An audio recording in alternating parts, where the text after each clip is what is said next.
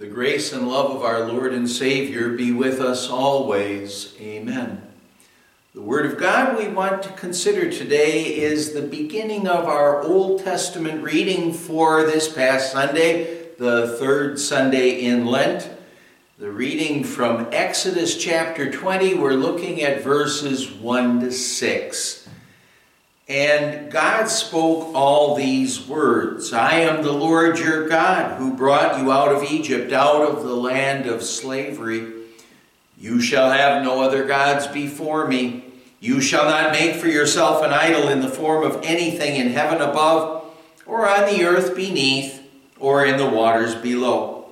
You shall not bow down to them or worship them, for I, the Lord your God, am a jealous God, punishing the children for the sin of the fathers to the third and fourth generation of those who hate me, but showing love to 1,000 generations of those who love me and keep my commandments. My dear friends in Christ, here is the scene at Mount Sinai, the giving of the law, the 10 Commandments. Would you like to have been there when God first gave the 10 Commandments to his people? At first thought, maybe we'd think, hey, that would be great. The 10 Commandments, something very important to us in our lives.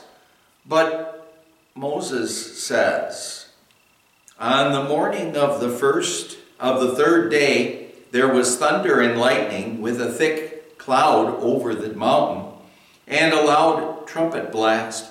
Everyone in the camp trembled.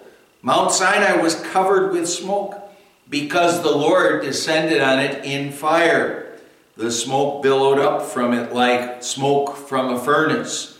The whole mountain trembled violently, and the sound of the trumpet grew louder and louder. I think hearing what Moses had to say about what was an awesome scene might make us say, instead of, sure, it'd be neat to have been there, maybe we'd be more inclined to say, I'm happy I wasn't there. It was a majestic scene. It was an awesome scene, but it was also a scary scene. Moses said, and God spoke all these words. I am the Lord your God who brought you out of Egypt, out of the land of slavery. It was an awesome and even very scary scene, but when you think about it with the Lord, what the Lord does with his words here is he kind of puts the Israelites at ease, because yes, it was scary, awesome, but really God is only scary to the person who rejects him, to the person who rebels against him, who doesn't believe in him like the Egyptians. Think about what happened to them. Their nation, their empire was going well. And with the Israelite slaves, they were building great structures. They were strong. But then God sent Moses to Pharaoh to say, let my people go. And in stubborn rejection of God, what Pharaoh did is he refused to let them go. And because of that, that great empire was brought to its knees.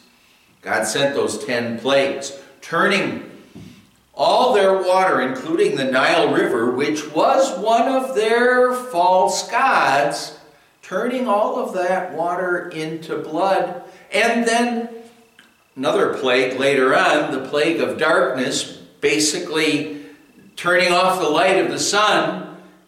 Now the sun was another one of their gods. But here what the Lord was doing is he was saying to them, I am the Lord, I am God. Your gods, they're nothing. They're powerless. Then there were the plagues of frogs, gnats, and flies.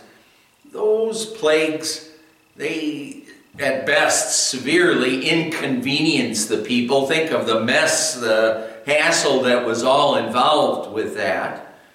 Then came the plague on the livestock, which devastated their herds and flocks. There was the plague of boils, which brought down the people, destroying their health. Then there was hail that destroyed their crops, and then locusts came in and ate whatever the hail had destroyed. And then finally there was the plague on the firstborn, the final plague. And in that plague, all of the firstborn in Egypt, where the blood of the Passover lamb wasn't on the door frames of their homes, all of those firstborn were killed. And then to top it off, the Lord totally annihilated the Egyptian army there at the Red Sea. That empire was basically destroyed. The Israelites could say, our God, He is an almighty God. He's fighting for us. He's taking care of us. We can trust in Him. Well, that's how they could have responded to everything that God did for them. And then God said to them, you shall have no other gods before me. You shall not make for yourself an idol in the form of anything in heaven above or on the earth beneath or in the waters below. You shall not bow down to them or worship them. Having heard that, really, the Israelites should have responded, well, why would we want to worship another god? Why would we want to worship a man-made idol? Why would we want to do that?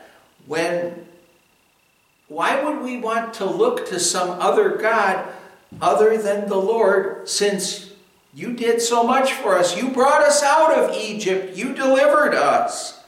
And now what they could have said is really what we want to say about our God as well, especially since He gave us His Son to be our Savior. And with Jesus as our Savior, what God does is God defeats, not the Egyptians for us, but He defeats Satan, sin, death, and hell. And He wins for us eternal salvation. Surely we'll want to look to Him as our only God, our loving God. We'll want to trust in Him. He takes care of us, body and soul, now and forever. He says, I, the Lord your God, am a jealous God, punishing the children for the sin of the fathers to the third and fourth generation of those who hate me.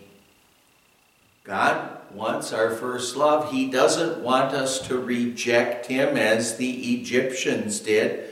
He wants us to fear, love, and trust in Him above all things, as we say in Martin Luther's meaning to the first commandment. But that only makes sense for us who, by the grace of God, believe that God is one who, as he says here, shows love to 1,000 generations of those who love Him and keeps us and keep His commandments. He wants us to love Him because He first loved us. And what an amazing love He gives us by giving us Jesus to be our Savior. He says, you shall have no other gods before me. In faith, let's respond as the Apostle Peter did years later when he said, Lord, to whom shall we go?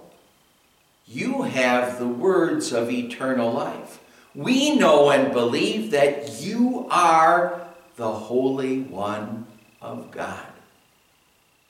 He's our loving Lord, our Savior, our way to eternal life, eternal blessings.